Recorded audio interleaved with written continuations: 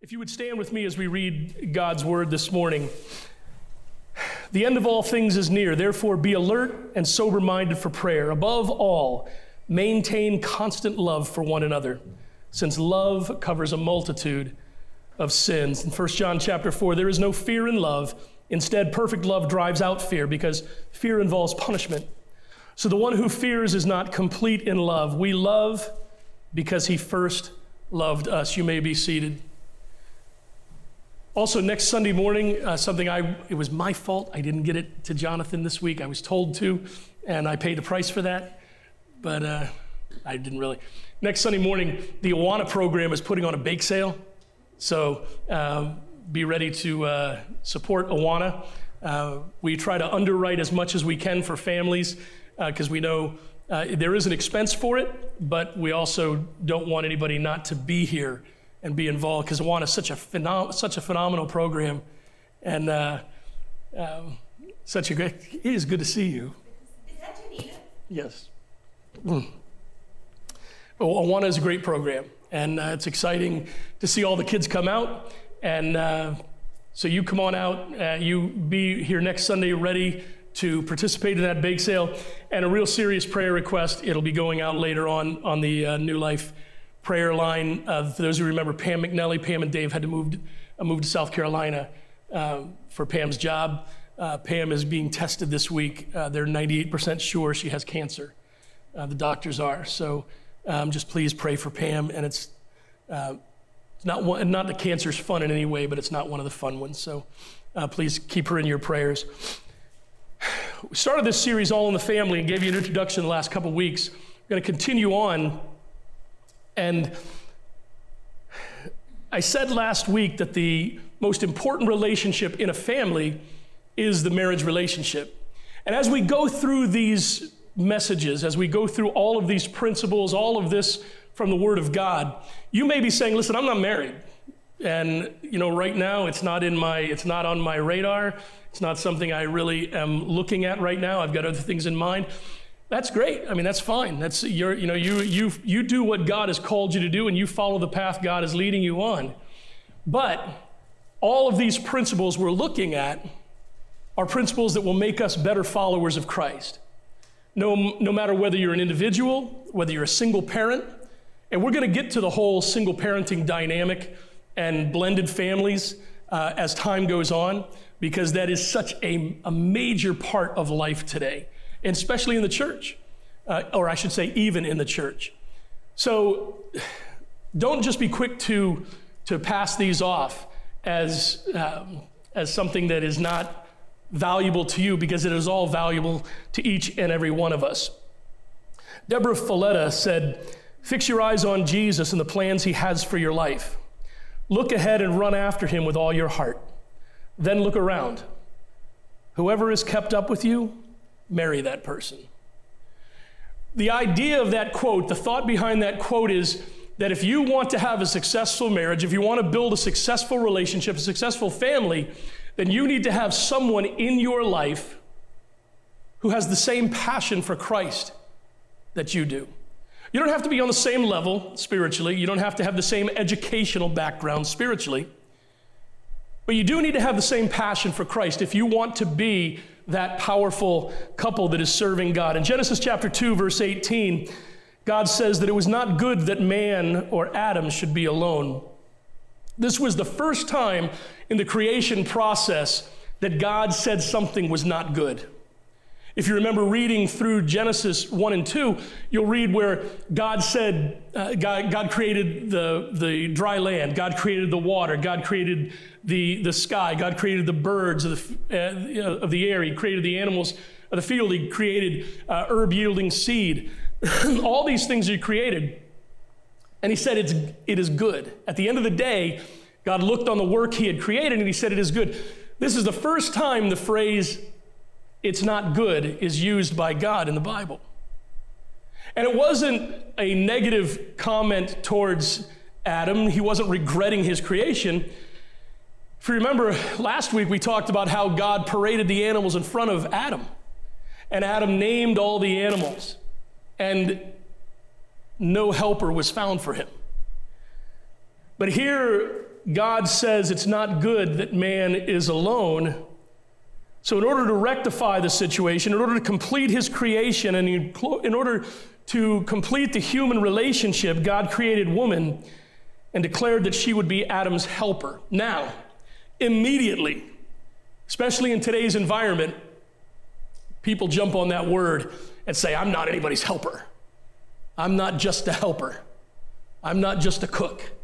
I'm not barefoot and pregnant living in the kitchen all the time, right? In fact, today we have women there are women in our church right now who have amazing careers, and they're in a marriage relationship. Let me explain that word helper to you, because it's not what many people think. Don't take offense to that word helper. It isn't being used in the sense of woman being less than man or inferior. In fact, God uses the exact same word to describe himself in relationship to humanity. In Psalm 33:20, he calls himself our help and our shield. In Psalm 146:5, he calls himself our help and our hope. In Psalm 70, verse 5, he calls himself our help and deliverer. And in Psalm 121, verses 1 and 2, he tells us that our help comes from the Creator of all things. And the list goes on. So you see that God is not saying that he is subservient to us. God is not saying that he is inferior to us. God is saying that he is the strength in our life. He is the power in our life. He is the helper in our life. He is our source of all things. And I think, ladies, when you see yourself in that light in the marriage relationship, and gentlemen, when you see yourself, because you are, the idea of that phrase is that there is a partnership. One is helping the other, and both are helping each other. When you see yourself in that light in a marriage relationship, you start to understand what a marriage is truly supposed to be about. It's not one lording themselves over the other. It's two individuals coming together to try to make one thing work. Two individuals coming together trying to support each other and give each other the strength and courage and passion and compassion and aid that they need to get through and to be successful. Aaron was joking with me as we were walking up here. I walk with a little bit of a limp now. I've got to have this other hip replaced. And I saw the surgeon this week, and he showed me what the problem was. I don't have any cartilage left in my left hip, but after they did all the surgeries on my right leg, it's now a half inch longer than my left leg. So it's like stepping in a hole all the time. And she joked with me and she said, if you keep this up, people are going to start to think that I'm your medical aide walking you up to the platform. And that may be true pretty soon. I don't know. But that's the way it's supposed to be in a marriage. That's the way a relationship is supposed to be. We're to be there for each other. We're to be there to help each other. We're to be there to support each other. We are co-equals in the marriage relationship. The point here is that God's plan is that husbands help wives and wives help husbands, and they give each other to each other in a godly marriage. And the help that we give will be motivated and will be a mirror of the help that we receive from God. See, that's a godly marriage. And if you remember the last couple of weeks, we talked about where we're coming at from marriage. And we're coming at marriage from a biblical standpoint, a biblical perspective. In other words, God will use our spouses to help, to encourage, to strengthen, and to motivate us in both marriage and life. And that partnership will give each of us the best opportunity to become the best followers of Jesus that we can be. In the marriage relationship, Proverbs 27:17, I believe that passage is most important in a marriage relationship. Iron sharpens iron, so one sharpens the other. In a marriage relationship, we are supposed to make each other better. In a marriage relationship, we are supposed to work with each other and work for each other and to help each other become who God has called us to be. A godly husband or a godly wife will be the greatest asset in your walk with Jesus. And that's where we need to start the conversation about Christian marriage. How can we best partner together as husband and wife to build a home of faith, grace, ministry, family, and love in Jesus' name. How can we partner together to build the best home, the best marriage, the best relationship? For those of you who aren't married yet, for those of you who are maybe contemplating it, those of you who might be in the process, or those of you who might be off in the future, this is what what we're going to be talking about over the next several weeks is what the Bible has to say about building a strong, godly marriage and a strong, godly home. Remember, the marriage relationship, man, the marriage relationship is the number one most important relationship in your family. I know we invest in our children, and we're supposed to invest in our children. We're supposed to give our children everything we've got. We're supposed to help them out. We're supposed to raise them with a passion and a desire to help them become the best human beings, the best followers of Christ they can be. Our goal as a parent, first of all, should be to help our children find their way to Jesus. And once they've done that, it's to help them learn how to walk in his way. But there's going to come a point in time when those children are gone from the home. Might be 18 when they go off to college, might be, 35 when they finally move out of the back bedroom. I don't know. Whatever it might be, man. Tell me about it. My boys, our sons, Gabriel and Michael, they don't ever want to leave the house. They say, Daddy, we're going to have, that's our bedroom forever. I'm like, no, it's not. It's really not. Yes, it is. I mean, you don't tell your kids that, but someday you're going to have to move out. And when they do, unfortunately, many marriages today, many Christians today, the idea, the conceptual thought in the minds of many individuals, many married couples today is, I'm stuck with him. I'm stuck with her. And the reason we get to that place is because while we've been raising children, while we've been building a career, while we've been putting money aside and buying a home and doing all the things that couples do, whether you're a Christian couple or not, we haven't been investing in that marriage relationship. We haven't been sharpening ourselves. We haven't been making ourselves better, and we haven't been helping our spouse out to become the better person. In our world today, marriage is in crisis, and that includes Christian marriages. When you look at the statistics for marriages today and divorce, they're not defined by Christian marriages versus non-Christian marriages. And now there are some studies and some statistics that bear that out, but for the most part, in America, family statistics, if you look at the U.S. Census, family statistics are not broken down by religion. They're broken down by America. Changes in society, changes in attitude, changes in worldview, changes in views of God and the Bible have all combined to put Christian marriage on the endangered species list.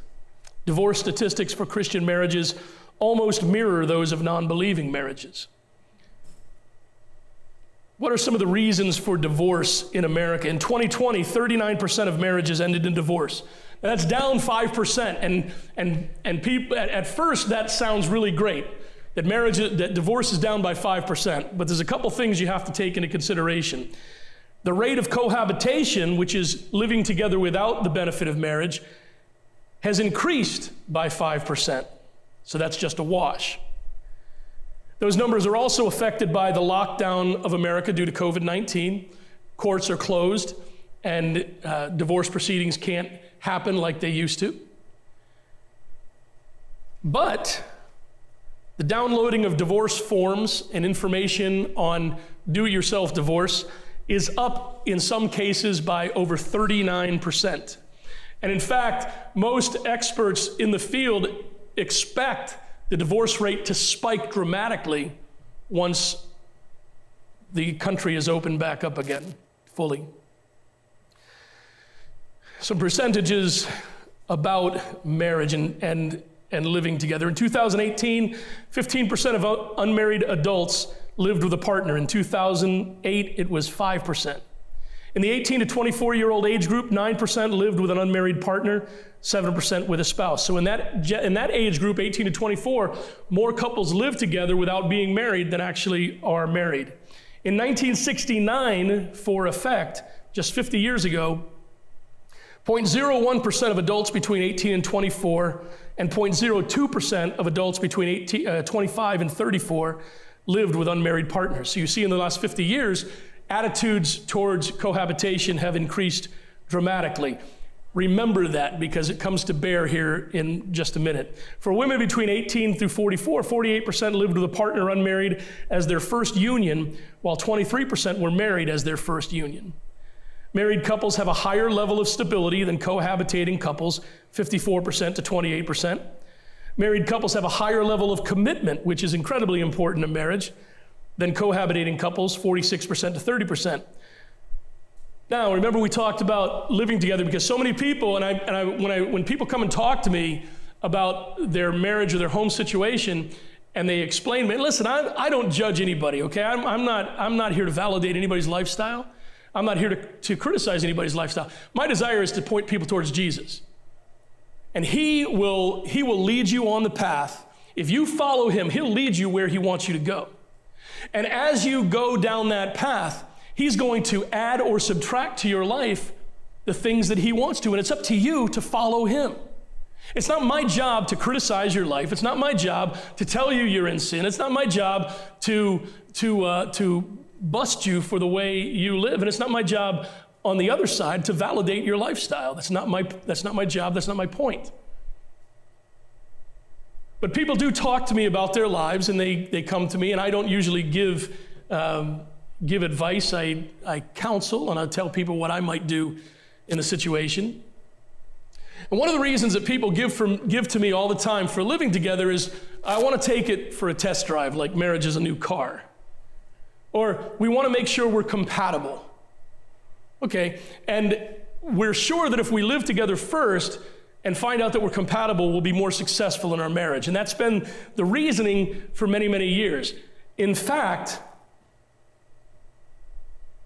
couples who live together before marriage are 33% more likely to divorce than couples who don't live together. Those are just cold, hard statistics. What are some reasons for divorce? Now, these percentages will obviously equal more than 100%. There are sometimes many different reasons in the same situation for divorce. 73% cited a lack of commitment to the marriage. 56% say they argue too much. 55% say infidelity. 46% say they married too young. 45% cite unrealistic expectations.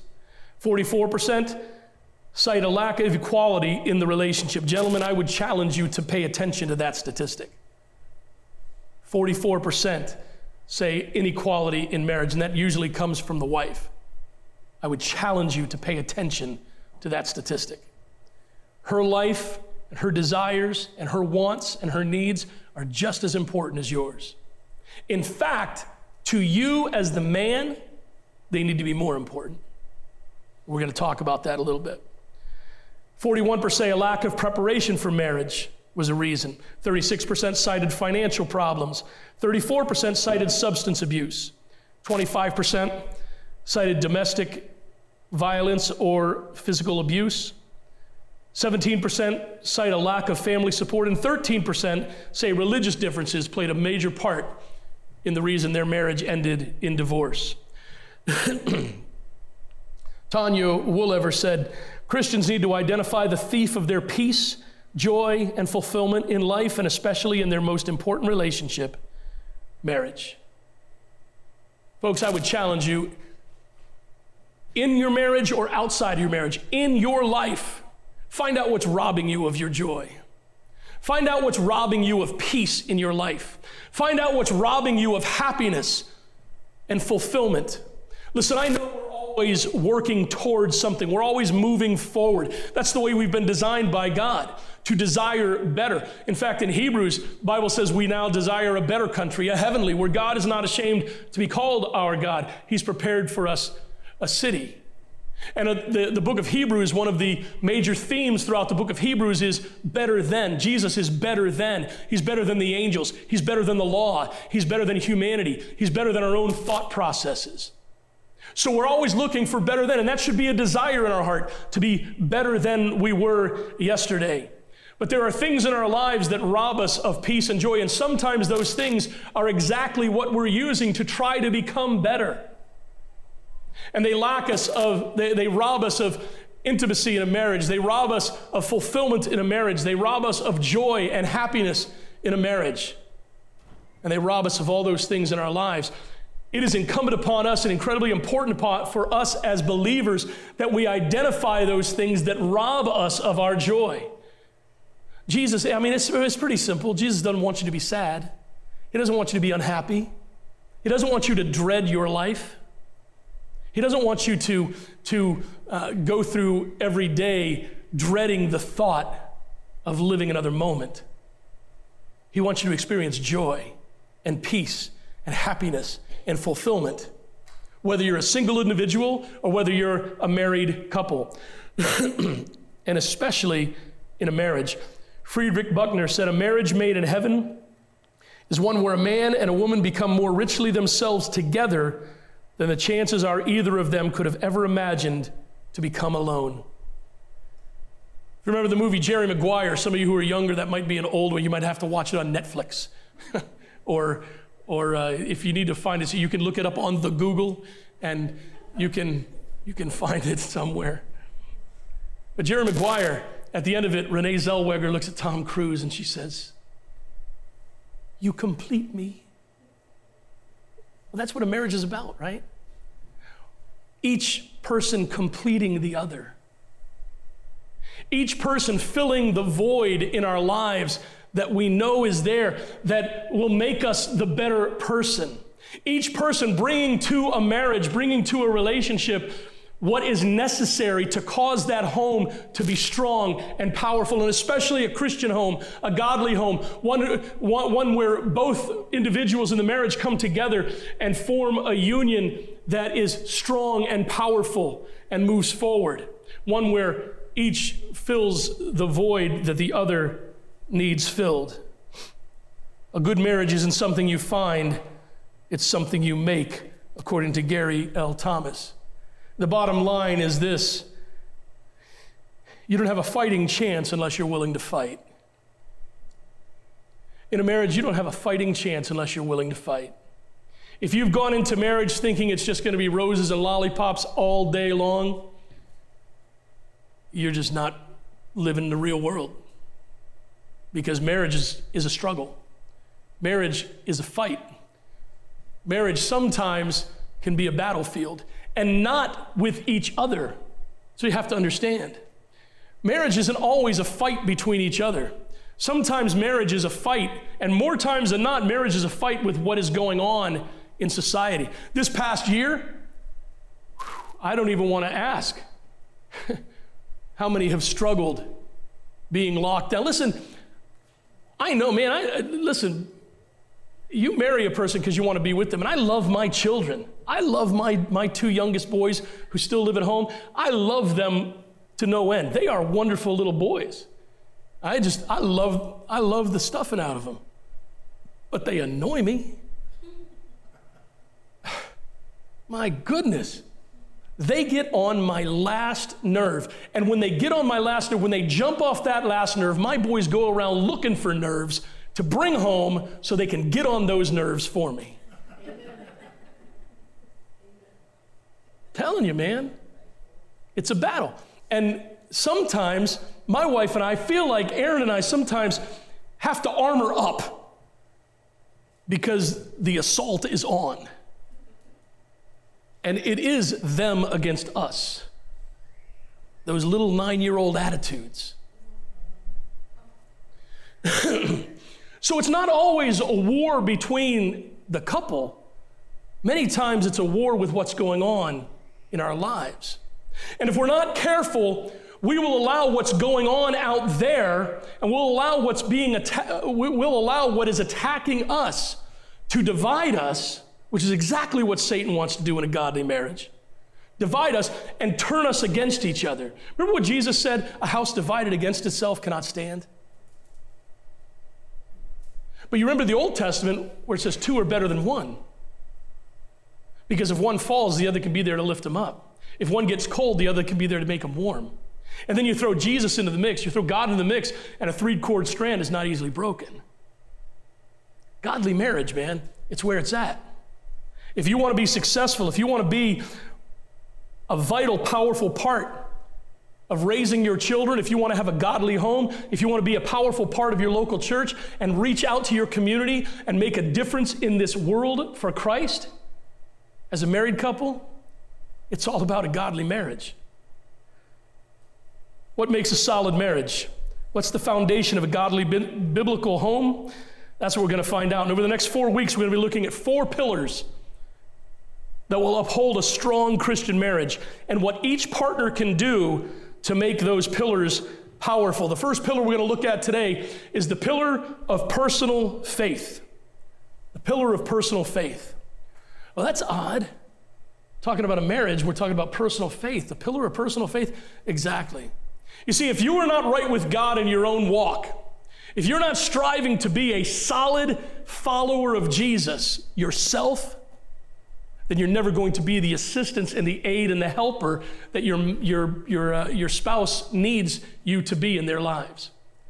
So the most important thing, I believe, when we start talking about godly Christian marriages is that we each individually have a strong personal pillar of faith in our lives. Well, what qualities make up this pillar? The first one is this: a strong personal commitment to the Bible. And this is where we lose people today, because the Bible is under assault. Biblical principles are looked at as suggestions today rather than teachings of Jesus Christ. Looking at the Word of God as the Word of God, as the whole Word of God, as the inspired, infallible, inerrant Word of God is looked down upon. I read articles. I subscribe to several different websites, and I get emails every day. And Erin, she puts up with me. During the pandemic, I moved my office into the house, and I work at the dining room table. And while she's doing her schoolwork, the boys are finally back in school, so I'm reading articles, and I'm like arguing with my computer over these articles. Like, what are you talking about? Like, Erin, can you believe it? And she just kind of, yeah, okay, whatever. Yeah, sure, John. Great. Awesome. You're right. Can I get back to my work now? And it's amazing to me how many people who claim to be evangelicals, who claim to be followers of Christ, who claim to be truth seekers, denigrate the Bible and lower it and say it's not what it says it is. And it's not 100% true. And it's not infallible. And it's not inerrant. And it doesn't really mean what it says. It's amazing to me. And God help you if you stand up against them, if you challenge them, because now you're hateful. Now you're a hater. Now you're narrow-minded. Now you're this, now you're that. I used to listen to my dad preach, and my dad comes from the generation where they'd say, my mind is as narrow as this book, as the Bible, right? I'm as narrow-minded as the Bible. And I'd think, yeah, okay. Now I want to say that. I'm as narrow-minded as the Bible. You want to call me narrow-minded? Well, let's talk Bible. Let's talk biblical truth. And let's take it for what it is. Listen, if you're not going to take the Bible as 100% truth, then don't take it at all. Because it will not give you the help you need. You have got to have a personal commitment to the Bible. If you want to make your marriage work, if you want to make your godly marriage work, if you want to make your home a strong Christian home, if you want your personal life to be powerful for Jesus Christ, then you've got to look at this Word of God as the Word of God, as exactly what it claims itself to be. There are a lot of commitments that are made, a lot of statements that are made in Genesis 1:26 through 27. Now, understand, when we're talking about commitment, when we talk about a personal commitment to the Bible, we talk, the things that come up are solid doctrine and strong belief systems and things like that. I want to take you down a road here in marriage that I believe is incredibly important for us to understand as a teaching of the Bible. In Genesis 1:26 and 27, the Bible says that God created humanity, created a male and female, and created them in his own image. In Genesis 2:18, as we've alluded to already, it's not good for man to be alone. I will make a helper suitable for him. So God created humanity. He created man and woman. He said his creation was good. And he created woman and man to be helpers for each other, partners in a relationship. And in James 1:17, it says, every good gift and every perfect gift is from above, coming down from the Father of lights, who does not change like shifting shadows. Gentlemen, your wife is a gift to you from God. Ladies, your husband is a gift to you from God. You need to see it that way. They're not an anchor. They're not a ball and chain. They're a gift from God, a good and perfect gift that God has given to you. You know, people change over time. Things change over time. Attitudes change over time. And the one thing I hear from individuals that go through divorce or going through struggles in a marriage, well, we've just grown apart. Let me stop you right there. Whose fault is that? Whose fault is that? Erin is going through college right now. She'll graduate in August with her bachelor's degree in Christian ministry. And I love sitting down and talking with her. She had a class on leadership, and she had to interview Melvin Edwards. And I loved it. I don't know if you know, I was listening to that interview, and I loved that. And I sat down, and I'm kind of her editor, or I help her word her papers, and we sit down and we throw ideas back and forth. She's studying what I've not only studied and have my degree in, but what I've done for several decades in ministry. And I could look at that and say, you know what, Erin, I've done that. I've been there. That's it. I don't want to go back. I passed I got my diploma years and years and years ago. I don't want to do that, but you know what? It's important to her. And I enjoy helping her in her class. And although understand how I'm saying this, I'm not getting a benefit, I'm not getting a degree out of it. I'm choosing to see this as a way I'm getting an enormous benefit out of it. Not only is her college and her college class, she's in one right now, Christian ethics, and it drives her crazy. Christian ethics and church history. And we have that in common because church history drove me crazy too. But I'm looking at it from this perspective. It's helping me, it's reminding me, it's undergirding all the learning I've had and reminding me of things I've forgotten. But it's also helping me to sharpen my mentoring skills. Because folks, if you can mentor your spouse, and I don't say this jokingly, I say this honestly. If you can mentor your spouse, you can just about mentor anybody. Because your spouse knows you better than anybody else. Your spouse knows your flaws, knows your faults, knows what drives you. When we eat dinner, if my fork slides off my tooth, there's a reason we don't have sharp knives at the table. Because if we had a butcher knife next to Erin, I think my hand would be impaled in the table. And that would be fortunate. This drives her crazy. But I want to see her grow in her faith. I want to invest in her. So I will be a part of her education.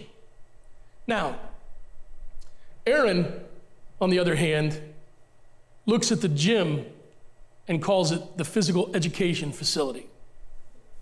She sees it as a chore, as a place that she never wants to go near. I love the gym. I love going to the gym. I love working out. Erin is not a big baseball fan. I'm true blue through and through. Cut me, I bleed Dodger blue. Erin not only tolerates, but she wears Dodgers gear.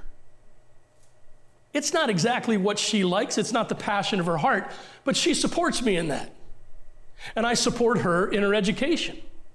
And we take an interest in each other and the things that each other likes so that we can grow together. While she's growing in her education, I'm growing in her education. While I'm celebrating a World Series title, she's celebrating a World Series title. Not because it's the number one thing on our list of things to do, but because it's important to the most important person in our lives. Therefore, we're going to invest in each other. I do those things because I know that Erin is a perfect gift from God to my life. When I wasn't looking for anything, when I had said, enough is enough, I've had enough, I'm not going to get married again, I don't want to, I'll just live and I'll serve God, and I just don't want to. I wasn't looking. God brought Erin into my life, and I fought against it. Every time we'd talk, we'd go out to lunch. She'd be part of the lunch group that would go out after church. This was years ago. I'd be as discouraging as possible. I really would be, because I didn't want a relationship. But something changed one day, and we were out to lunch, and a conversation was going on, and we were starting to have a good conversation. I was like, well, she's interesting. And that conversation was really good. And then somebody that was there decided they wanted to co-opt my time and cut everybody else out and basically dismissed everybody from the lunch table so that I could talk with this couple.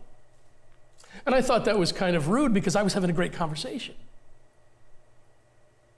And as I left that lunch, it bugged me. And I was thinking, man, I really enjoyed my time talking with Erin.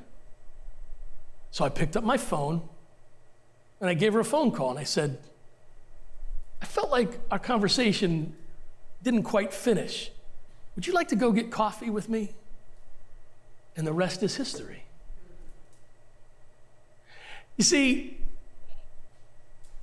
I saw this person that God brought into my life as a special gift.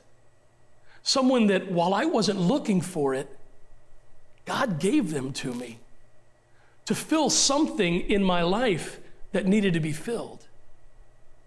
And if I see my wife, continue to see her 10 years later as a special gift from God, then it will motivate me to continue to invest in that marriage, in that relationship. Even though I drive her crazy, and not in a good way,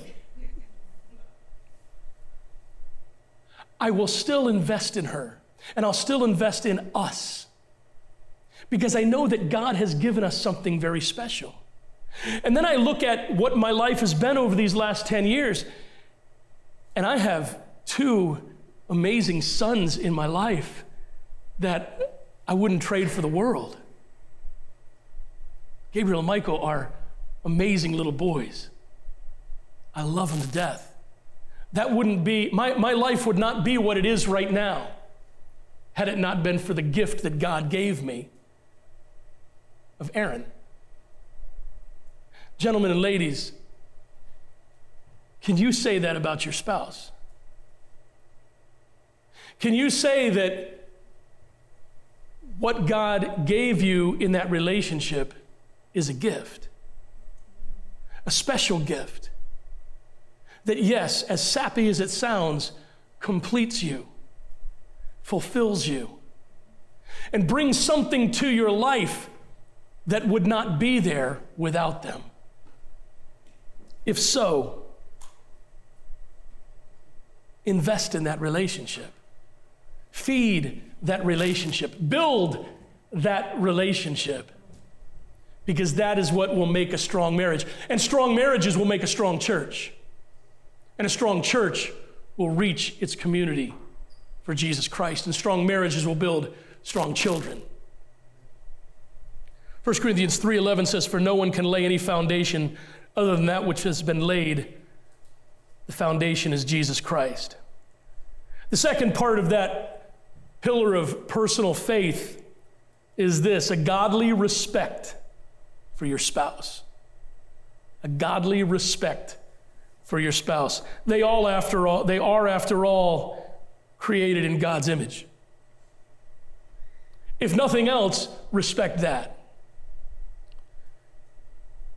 Gentlemen, you need to understand this about your wives, about anybody, period, especially about your wives. Respect is empowering and respect is validating. And I know those are very, very politically correct sounding terms, but they are spot on when it comes to marriage. And ladies, it's the same for men. Your husband needs to know that you respect him. Respect him as a man. I was raised, and I say this quite often, I was raised by a man's man. My dad is sitting in the back here, and my dad is 87 years old now. My dad, when he was in the Navy, there was nobody like my dad. My dad he was something else, man. He was something else. He was a man's man. And my dad was a man to be feared. We would go in the summertime. My mom was working for the state of Maryland, and in the summertime, my dad was still in the Navy. He was stationed at Bainbridge, Maryland. We'd go to Bainbridge, and we'd go hang out at the pool all day. Go on to the Navy base, and we hang out at the pool all day. Go off the high dive. Good stuff. Have my older brother, dunk me in the deep end just to torture me. I'm now stronger than my brother, and I'd love to dunk him in the deep end, but it just doesn't matter anymore. And I would watch my dad, when we'd go, before the pool would open, we'd go into my father's office. And I would see my father, who had all these stripes on his sleeve. I'd see people come up to him and say, "Chief, is this okay? Chief, is this all right? Chief, what do we do here?" I saw my dad as an important man, a man with respect, a man with power, both physically and at work. And I saw my dad as a disciplinarian. You know, I also saw my dad as a man who could be tamed by his wife.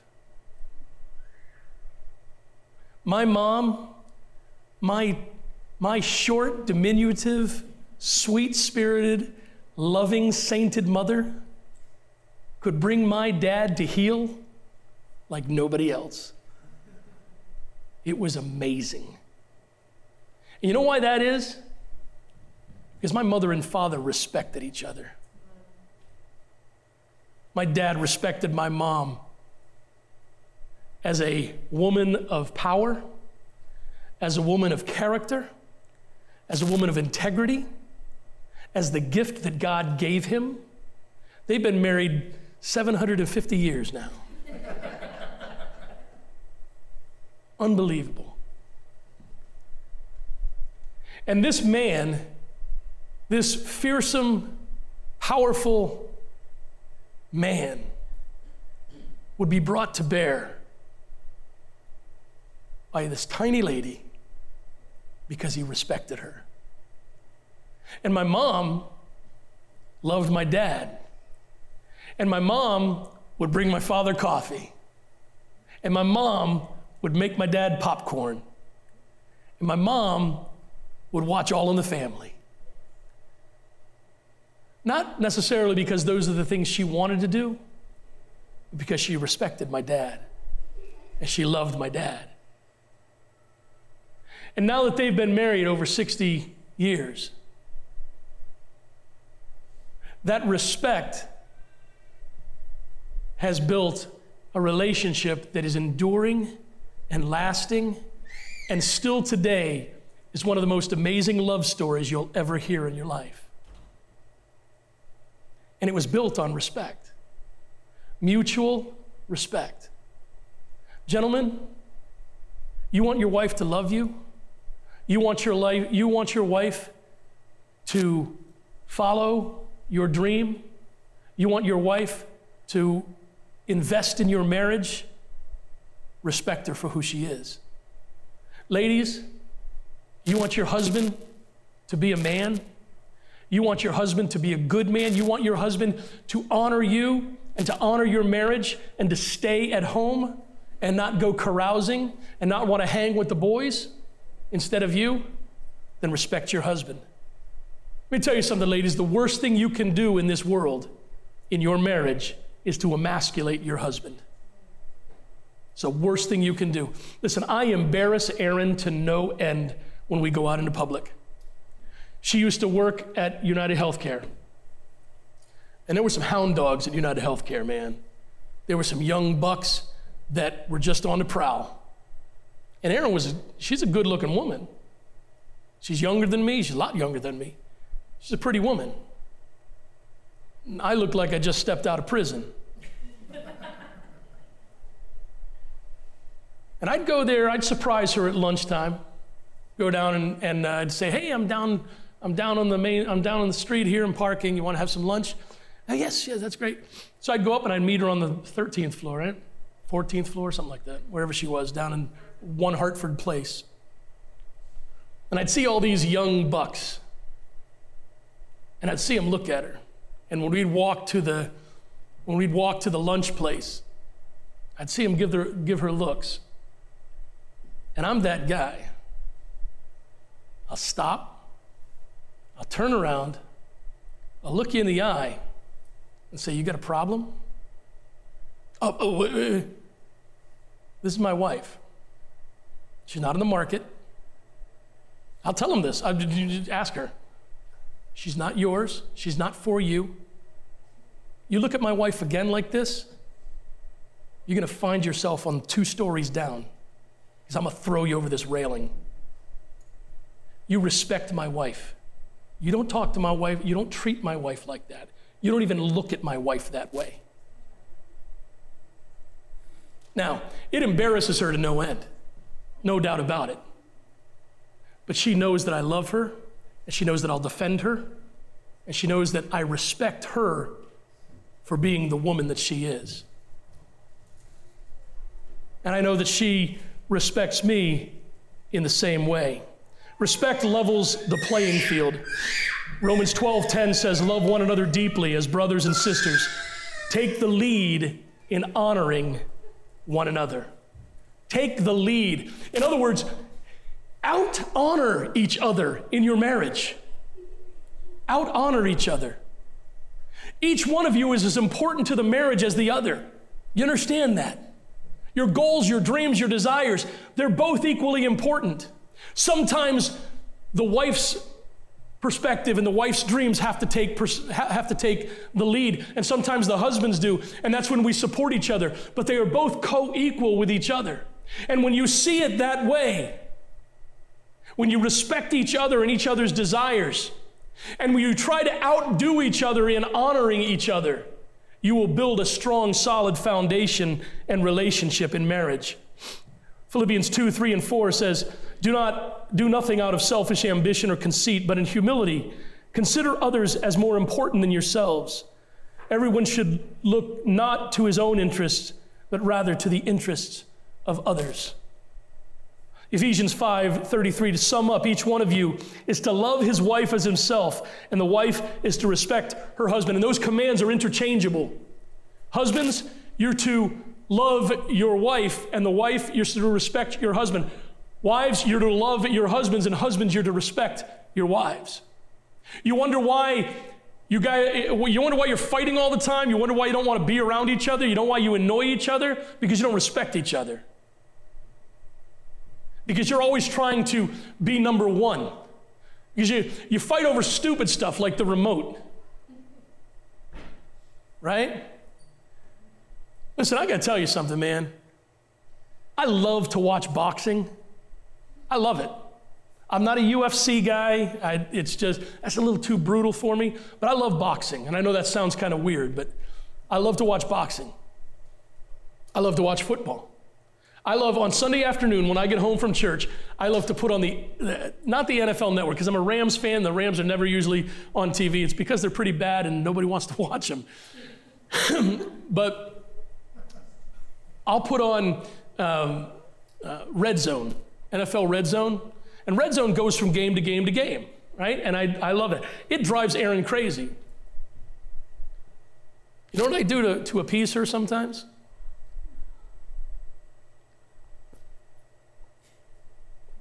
I watch Hallmark movies.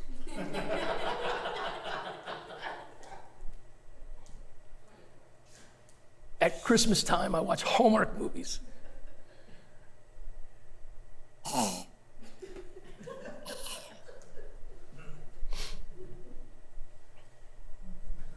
But we do that. And she'll sit down occasionally and watch football for a little while. But we do that to respect each other. We do that to make sure that each other knows we care about what the other one wants in our relationship.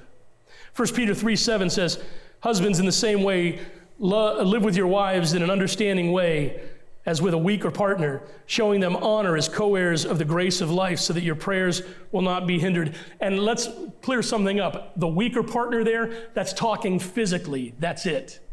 That is a statement of physical ability. It's not a statement of anything else, of mental acuity. It's not a statement of anything, spiritual power, nothing. It is a simple statement of physical ability.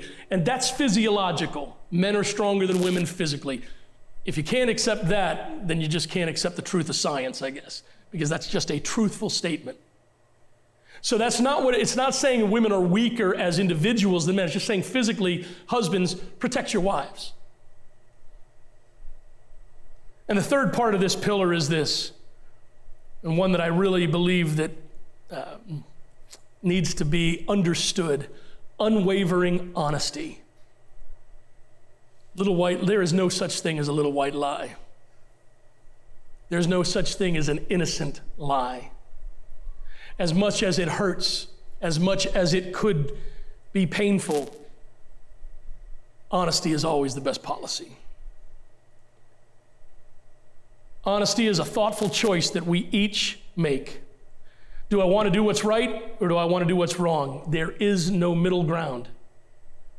Do I want to do what's right, or do I want to do what's wrong? Honesty. 2 Corinthians 8:21 says, indeed, we are giving careful thought to do what is right, not only before the Lord, but also before people. You know what that means? That means that we are to be honest in our relationships in marriage the same way, and we're to give that the same, an equal footing as honesty in our relationship with Jesus Christ. That's powerful.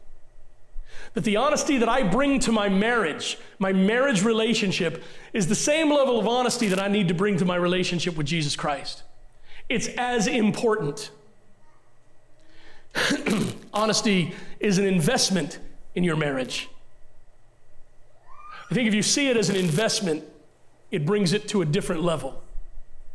Honesty is an investment in your marriage. Hey class, what does honesty breed? Trust. Well, you don't trust me. You're not honest with me. Every time I ask you a question, you lie to me.